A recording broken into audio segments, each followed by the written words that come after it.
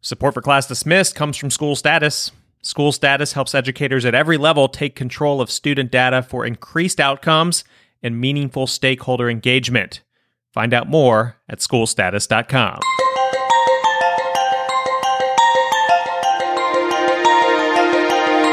You are listening to Class Dismissed, episode 199, and I'm your host, Nick Ortego. On the medal stand, Olympic gold medal swimmer Caleb Dressel can often be seen holding a blue bandana. We'll explain how that ties to educators. And is public school enrollment up or down this fall of 2021? Stay with us.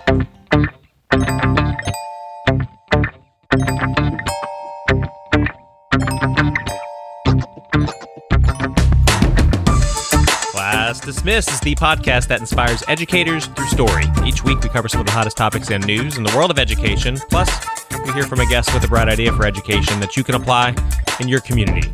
This week, a school architect explains how we spent decades designing schools the wrong way, and he offers his solutions to do better going forward.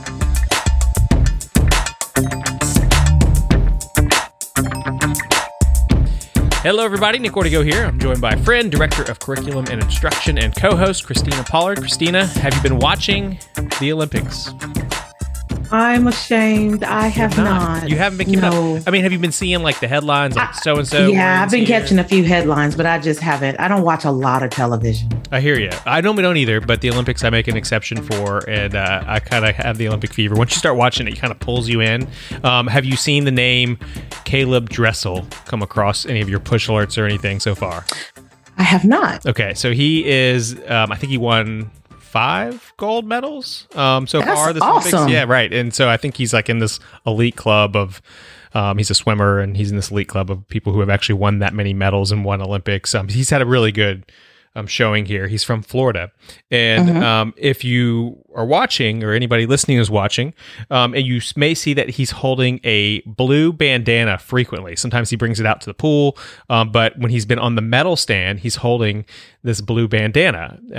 And the story behind it actually has a tie into the world of teaching. And so that blue bandana belonged to a teacher of math named Claire McCool. And to Dressel, she was his, what he called, quote, life teacher. And unfortunately, that is so special. Right. It is special. And so he brings that with him. There's more to the story. Apparently, somewhere in like 2013, 14, when he was, a top ranked swim recruit, he took a leave from the sport. And it was this teacher that kind of helped him through this mental break and working through what he describes as some demons that he was fighting at this point. He confided in this teacher. We have no idea like how she helped him through it. That's never really been revealed. But whatever she did, but she was his confidant. Exactly, it was crucial to him. And unfortunately, she ended up coming down with being diagnosed with breast cancer in 2015, and a couple of years later, she passed away. Her husband had 4 bandanas that she would like work out with.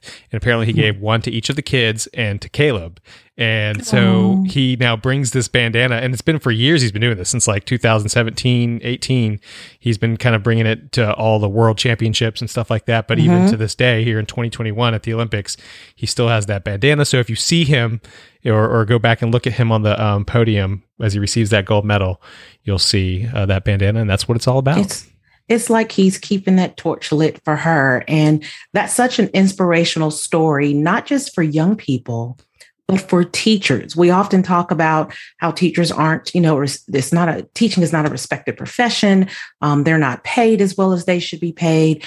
They spend their money on their, classroom supplies, or spending money on all of their students. But this story equates, or I should say it connects to every single one of us who are passionate and committed to teaching and serving children. Right. Like, this is the story. This is what happens when you run into children later and they become young adults, or they're well into adulthood, and you see them, you run into them, and they tell you how you've made a difference. And that is just so inspiring that I'm actually going to have to share this story as I start my CNI Roadshow this week across the district. Yeah, you should. And I'm going to use that story to make a connection and to help them remember why we persevered through a pandemic that now is in a 4th wave, why we continue to give children 150% because it's what they deserve, and why we need to be thinking about 2035 and those children who are going to be, running the world. I mean, we ask all of our guests on this show the same 7 questions in our pop quiz segment.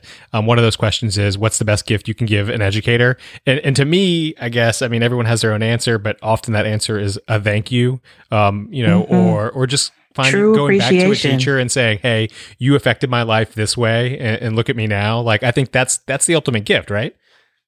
It is. And you'll laugh. I was shopping about a week ago, and I ran into, I was shopping with some former colleagues, should I say. I went to a former colleague's boutique, and there were several teachers there, and we all taught together many years ago. And one of the teachers, I actually taught her daughter. She's probably 28, 29 years old. She lives in Belgium. And I can't tell you what her title is, but I will tell you what her mother said to me. And it just really touched me. She said, "Oh, we have to call her. She said she hadn't learned a thing since your class." And I looked at her and I said, "What do you mean?" She said she has always told everyone she meets that you made the greatest impact on her, not just with deep knowledge, but just the fact that, she could be anything she wanted to be. And she's some big time computer exec. I can't break it down, but she FaceTimed her. And when she saw my face, it almost brought me to tears, how ecstatic she was and how excited she was. And she introduced me to her fiance. "This is my 7th grade science teacher." And I said, "I've known her since she was 12 years old." And it was the best moment in the world. And right? It just That's awesome. Reminded me why I do what I do. So I'm going to share this story. Yeah, no, that's awesome. And your story is actually just as touching. So it really is important. It's why I think educators do what they do. And so it's so important, even for educators, to go back to maybe the educator that changed their life and say, you changed my life and here's how. It just really makes a person's day, I would think. Yes. Good stuff. Well, we have to talk about what's taking place locally for us. I know we try to often look at national news, but we started school early here in Lamar County, Mississippi, where both of our kids, or 2 of my kids and 1 of your children, go to school. And we've been in school for a week, I think, right? It was exactly 7 days. Yeah. So, yeah, we had like a little half day thing, or no, we had a full day, but it was like half the kids. And then we did like a full week after Well, you that. had 1 full week. Right. And do you want to say what happened? Well, I'll tell you how it happened from my household. Okay. So by Thursday, I get a call from my son telling me that there are a couple of positive kids on the team, and now they're doing mass testing at school. And I said, "What?" He said, "Yes, Mom, and it's terrible because we might not be able to have school. They said we're going virtual." And I said, "Calm down, baby. It's not going to be that bad." By the time I was off work, it was all over social media. And 2 of our local high schools immediately shut down at the end of the week, and they are going virtual for 2 weeks in hopes of, preventing a great spread within our area. But it's unbelievable because everyone was so excited to return. And our local school district adopted a year-round schedule where they started earlier in July, right, and they would have the 2-week intercessions in the middle. So everyone was very hopeful. And so now you hear, well, maybe we shouldn't have started yet. My opinion is it doesn't matter if it was July, if it's when we're starting on the 5th next week, if the 16th when they return. It's about how this Delta variant is spreading and the impact that it's having on our kids. Yeah, I mean, I think I saw when it comes to the Delta variant, it was NPR reported that apparently the original strand, it was like for every 1 person that got it, up to as many as 3, or it was likely that 1 to 3 other people would get it who were around that person. Well, with the Delta variant, it's up to like, I think 6 to 9 people for every 1 person that gets it. It just shows you how much more contagious it is. The other thing I would point out, which I have to agree with, is Lamar County has a very aggressive testing strategy in place this year, more aggressive than last year. Well, but that has been put to a stop. Oh, has it really? One of the things I said to my son was, well, you should not be tested because I did not sign that approval form. Okay. So you have to remember that they are minors and you have to give parental consent. Right. Well, he didn't have to be tested because he's vaccinated. Right. But the next day we did receive a note from the principal saying that they are going to back away from school testing and just follow the Mississippi Department of Health's new recommendations, which are aligned to CDC. So when our students report back to school, they should be required to wear masks within the building. And I'm just hoping that, that is able to come together in that fashion. I do think that it was pretty awesome if they had the means, the human capital to be able to test. But one thing I want people to think about when they complained about, well, why did they have to shut down? It was only such and such number of people that tested positive. It's not just about the positive numbers. It's when you do your contact tracing, how many students and or staff members that could involve. And when our school had to shut down and go virtual for 2 weeks last December, if you remember, we only had 3 positives in the building. Mm-hmm. The problem was there were over 300 a part of the contact tracing. Well, you might as well shut down. That's half the student body. Yeah, I want to say the local paper said Oak Grove High School, which is almost near 50. Us. Yeah, it was close to 50. It was like 48 or 50. The actual students that tested positive. I know my son apparently was in close contact with one of those, but he was vaccinated. So he simply showed his proof of vaccination. Right. They said, you can continue to come to school here. But I do wonder if that at least aggressive testing strategy out the gate wasn't part of the reason they knew that they had 48 students. I wonder if last year, if they had 48 and ignorance was bliss, they just weren't testing as often. And these I don't kids think that that's what it is. I mean, you have to think about the beginning of the year activities. Let's talk about senior day. That probably helped contribute to that situation. But I will say that I was notified on Thursday that, that they were testing and there were some positives on the team.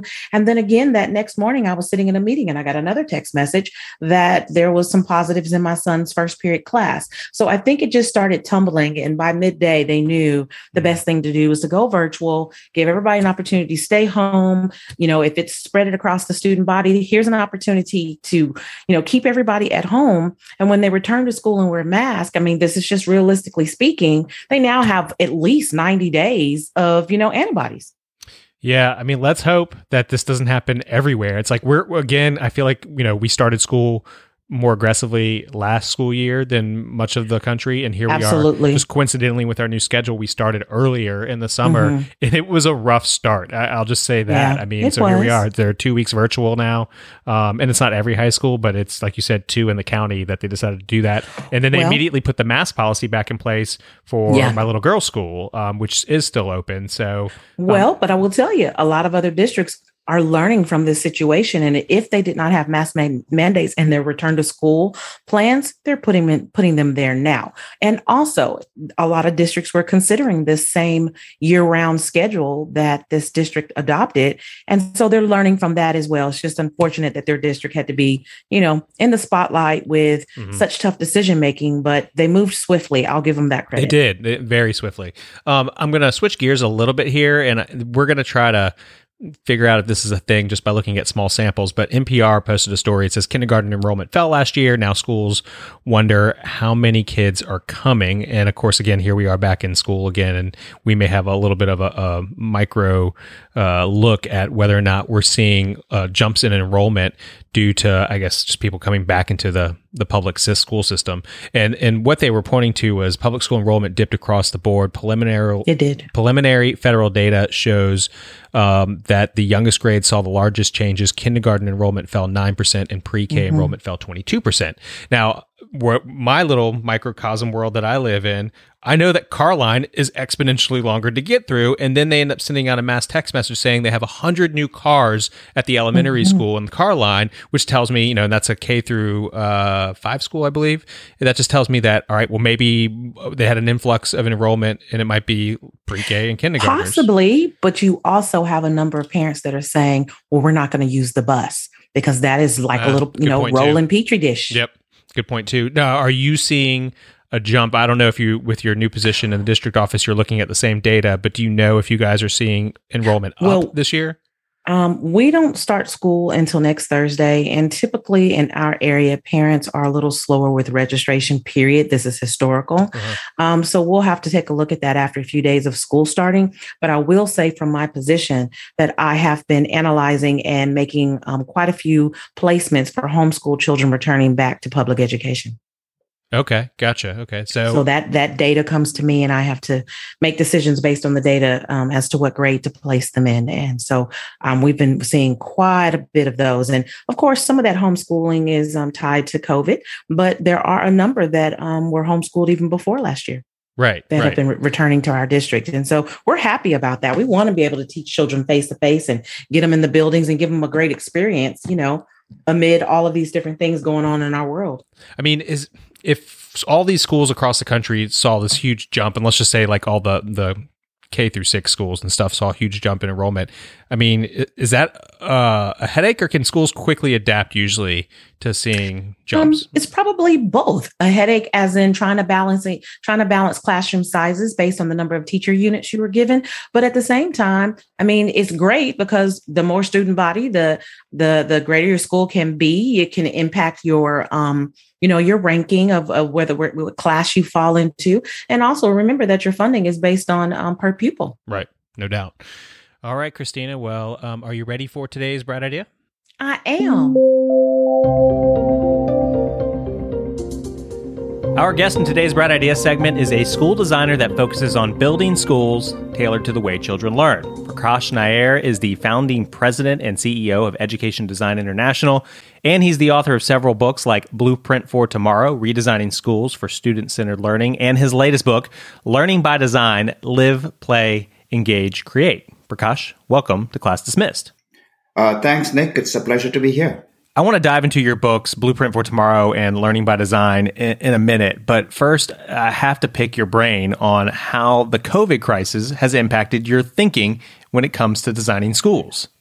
Yes. The process of change in school design has actually been going on now for a number of years, but it has mostly been a sort of a fringe movement. And I think COVID-19 is going to accelerate that process. What does that look like? I guess in my mind, if I'm thinking of trying to design a school that is safer for the world that we're currently living in, I start thinking about bottlenecks and tight hallways. That might be an issue. I start thinking about ventilation systems. Is that stuff that's crossed your mind? Yeah, but it's interesting. It's kind of what everybody thinks, right? I mean, they think about schools and they think about how to make it safer. So essentially, you're taking a model of education that's been obsolete for probably over 100 years, because even 100 years ago, people were saying that it's inhumane to trap a bunch of kids in a room and then keep them there so they can listen to an adult. I mean, children go to school to watch adults work. I mean, that's a good way of putting schools. Mm-hmm. So yes, when we talk about COVID, we are talking about how to make that basically a dysfunctional model a little less dysfunctional, but in the process, it becomes more dysfunctional, right? I mean, if you have children who are in a classroom and now you have fewer of them and they are socially distanced, so they can't even literally touch each other, that's an even more dysfunctional version of what we already have.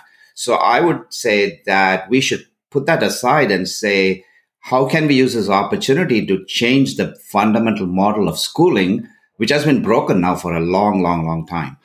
So if I'm hearing you right, you're saying a lot of the things that might make a safer school is stuff we should have already been thinking about in terms of designing schools in the first place. Yes. What I'm basically saying is that if we design schools the way they needed to be designed in the beginning, the chances are it would be easier to deal with the COVID crisis, because you would have children with a little bit more elbow room and ability to move around. You would have a model called learning communities where students are not trapped in classrooms, but instead have a variety of different spaces. So the same number of students would now have more room. But beyond that, learning communities also connect very strongly with outdoors. And that becomes a huge additional amount of space that you would have had. So that's how COVID would have been much less of an impact on a well-designed school, is my point. It has a much greater impact on a factory school, which was basically a leftover from the Industrial Revolution. Okay, so yeah, you just said something that caught my attention. You said a factory school. So you're saying that schools are basically mirrored along the lines of a factory, right? Yeah, because if you think about the idea of sorting kids by age, not based upon aptitude, interest, or passion, but rather simply by age, and then stick them in a room with an adult, You can't personalize, obviously. How does one teacher personalize learning for 25 students? And now we know that children are not parts in a factory. Every child constructs knowledge based on his or her own background. And so when we talk about personalization, that's just rhetoric. It's physically impossible to personalize learning. The second problem is that teachers can't work as a team, and teachers are one of the few professions that are always isolated from their peers. So there's a bunch of reasons why the factory model school doesn't work, because children are not like parts in a factory. You can't churn out identical widgets, and you don't want to. Why would you want all 25 students to turn out exactly the same? So why are you subjecting them to the exact same process? I want our listeners to hear some of your solutions to that in a second. But first, let's kind of fill them in on your background a little bit. You used to work for, is it New York City schools for a while? Yeah, I was the director of operations for the largest school construction program in the world. We were spending an average of $1 billion every year during my 10 years that I was in that position from 1989 to 1999. Yeah. And that's billion with a B. With a B, right.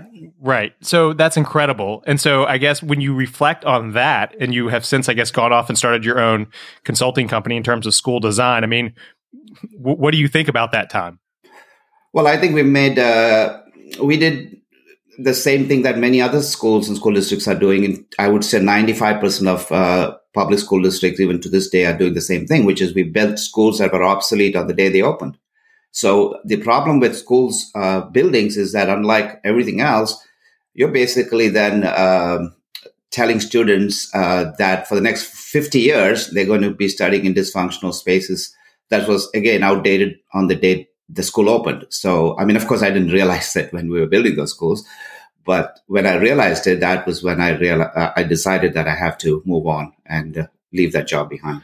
Right. So you started your own company, and you since have been working, I guess, with districts, not just all over the United States, but all over the world, right?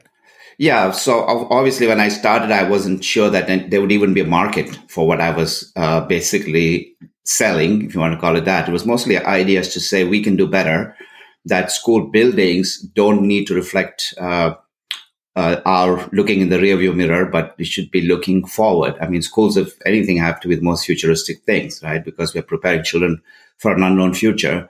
So I was thinking, what would happen if you design school buildings based on the actual research about how children learn? And I thought there would be a market for it. And sure enough, there was. So over the last 20 years, the companies that I've started have done work in 52 countries around the world.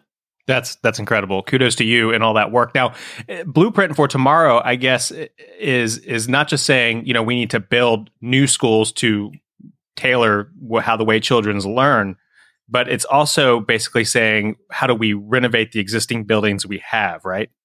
That's right. Because if you think in terms of just building new buildings, like 99.9% of the children in the school already have a place to go to.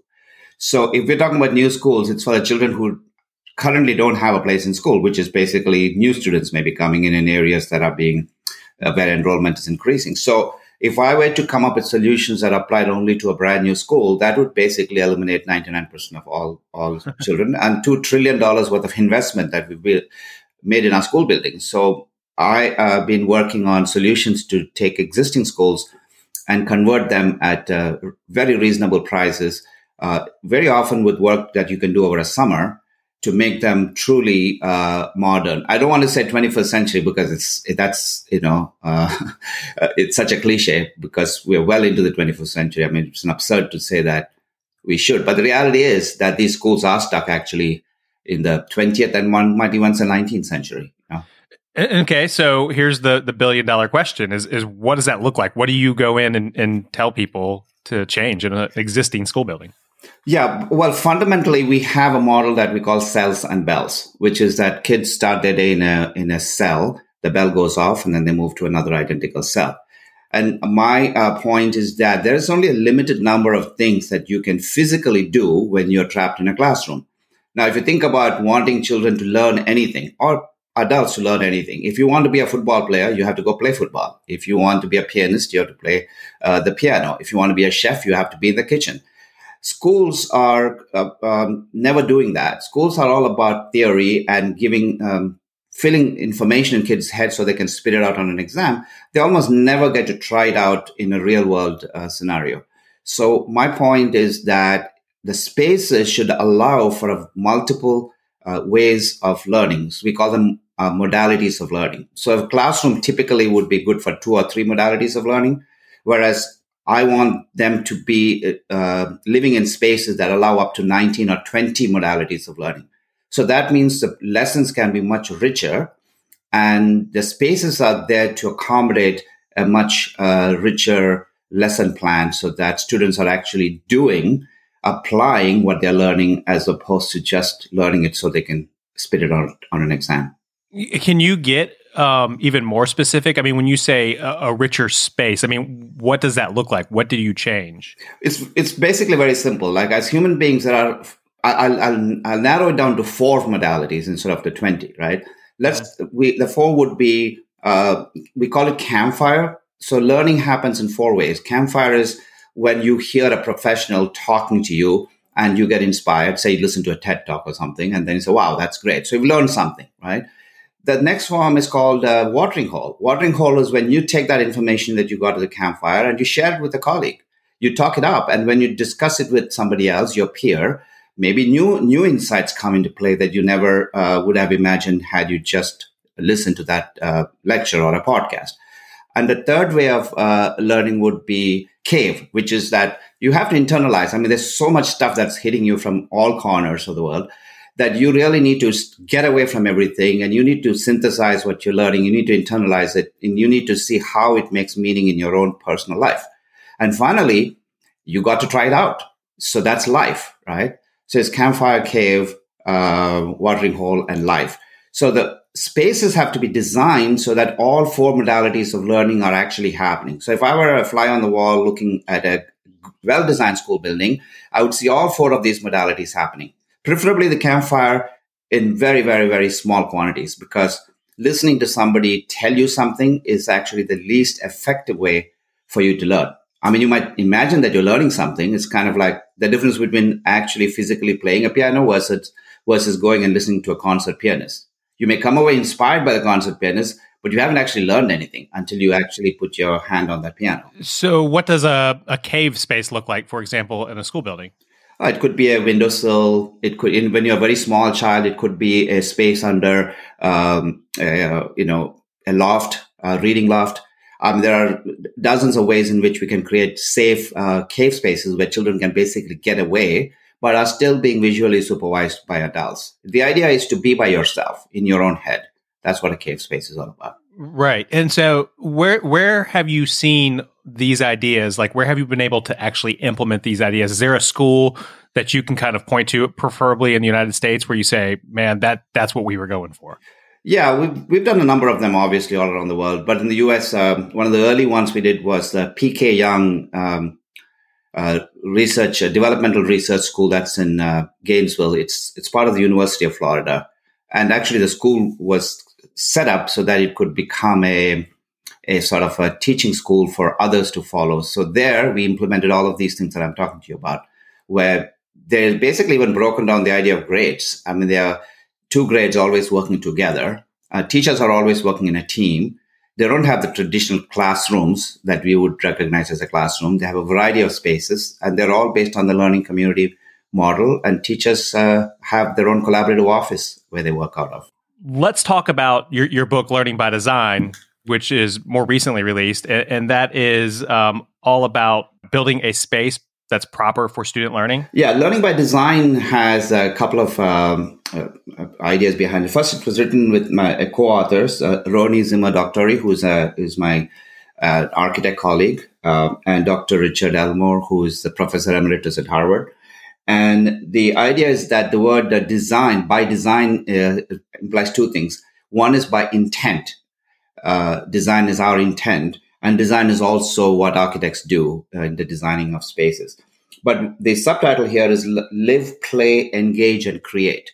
So by that, what I mean is that when you live, when you play, when you engage in things that are exciting for you, and when you're creating things that are original, you're also learning. So the problem with most schools, most classroom-based schools, is that they don't allow you to really live, play, engage, or create. Therefore, they are shortchanging the learning process because real learning happens as a byproduct. So when you try to hammer learning as a pure thing, it's actually counterproductive and counterintuitive because that's not how researchers and neurologists say our brain works. We have to actually engage in something, create something, play, or be living, and then learning just happens sort of naturally. So our reason for writing the book was to say that if you want to design a school, and I'm saying design including the curriculum and all of the other pieces, you have to design it so that students are having amazing experiences in school. And in those experiences, learning is already embedded. And so, of course, spaces have to reflect these amazing experiences that we want to give our children. Yeah, and the cover on Learning by Design is actually pretty stunning. Is that an actual classroom that you all have designed? I mean, it looks like it's just like this great breakdown of a workspace. Yeah, this is actually, believe it or not, the classroom type space is behind. And as you can see, there's some wooden doors, which are glass doors that are actually completely open. And there's a teacher who might normally have been teaching in that classroom, who is now serving more as a guide. And he happens to be sitting with a bunch of kids who might need his advice. But at the same time, other students are doing their own thing. So this is actually a breakout space that is immediately outside what we call the learning studio. And the learning studio is just a much more sophisticated version of a classroom because it can do a lot more than you can do in a classroom.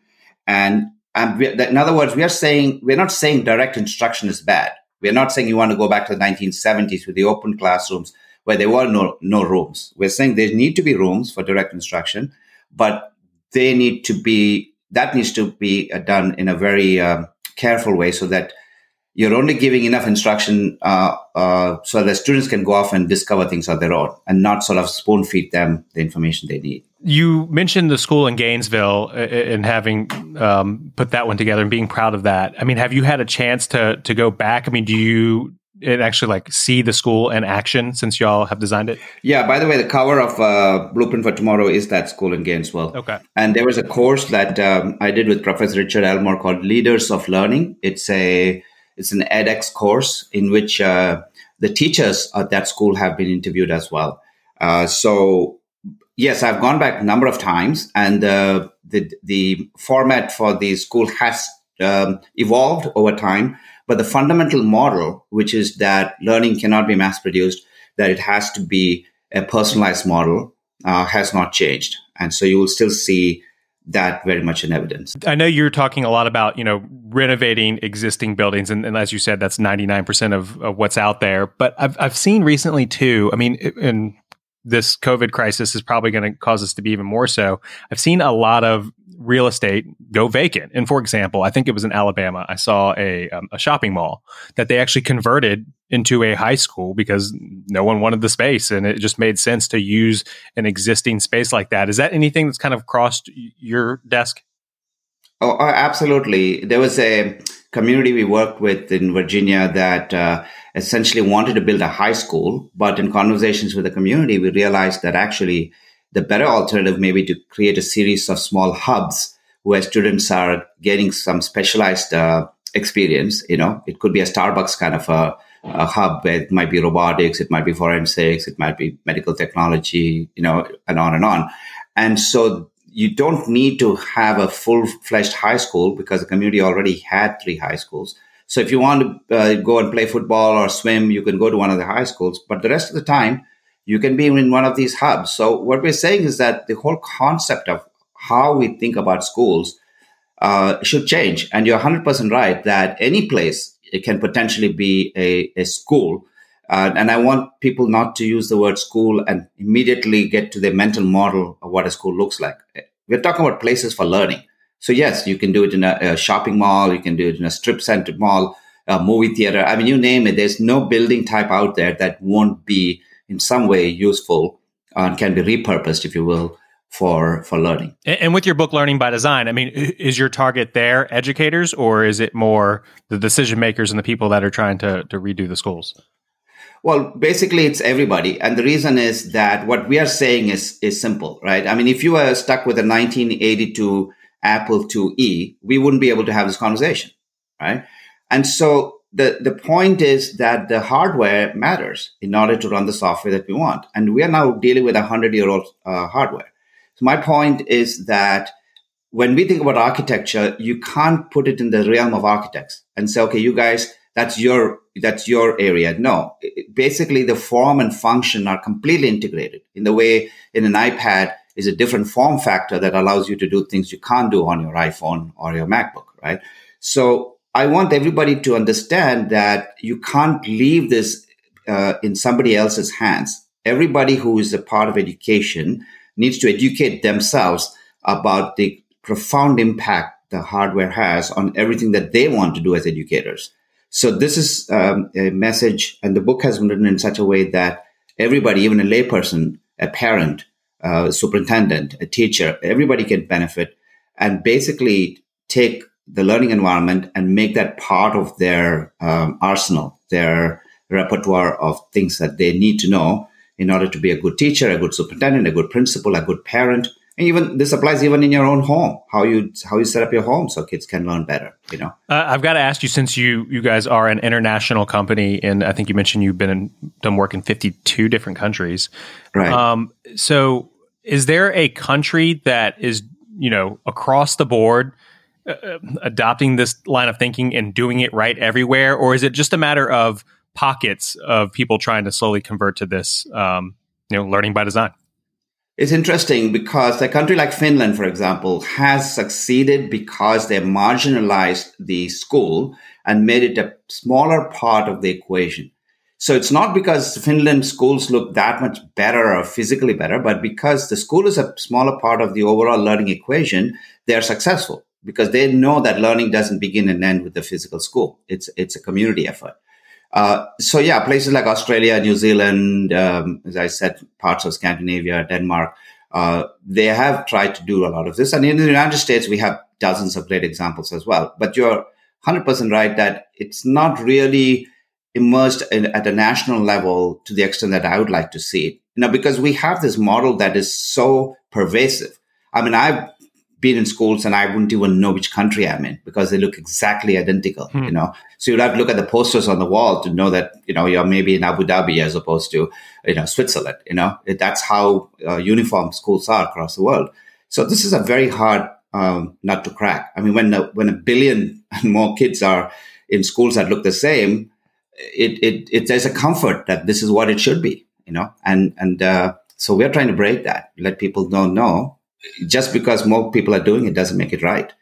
It's a broken model. Well, it's very fascinating, and good luck to you in cracking that nut, because I think this is so important. And I mean, just looking at your books and the work that you've done, it seems like we should be seeing results with this new type of learning. So, Prakash, thank you so much for your time.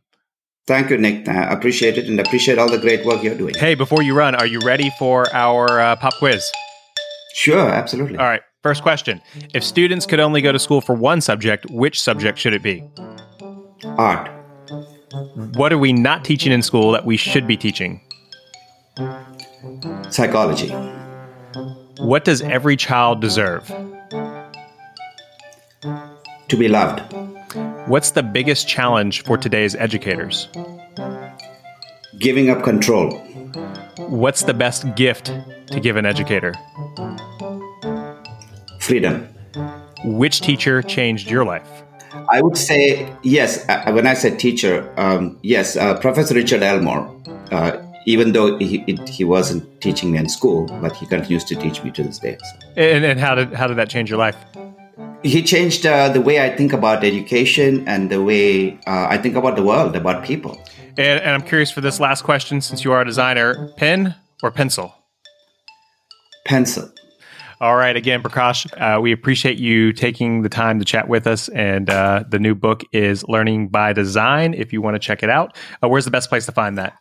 It's available everywhere on Amazon, and it's available as a Kindle book. It's also available around the world because Amazon is printing it in many different parts of the world. Excellent. Thank you so much for joining us on Class Dismissed. Thanks, Nick. Take care. Bye-bye.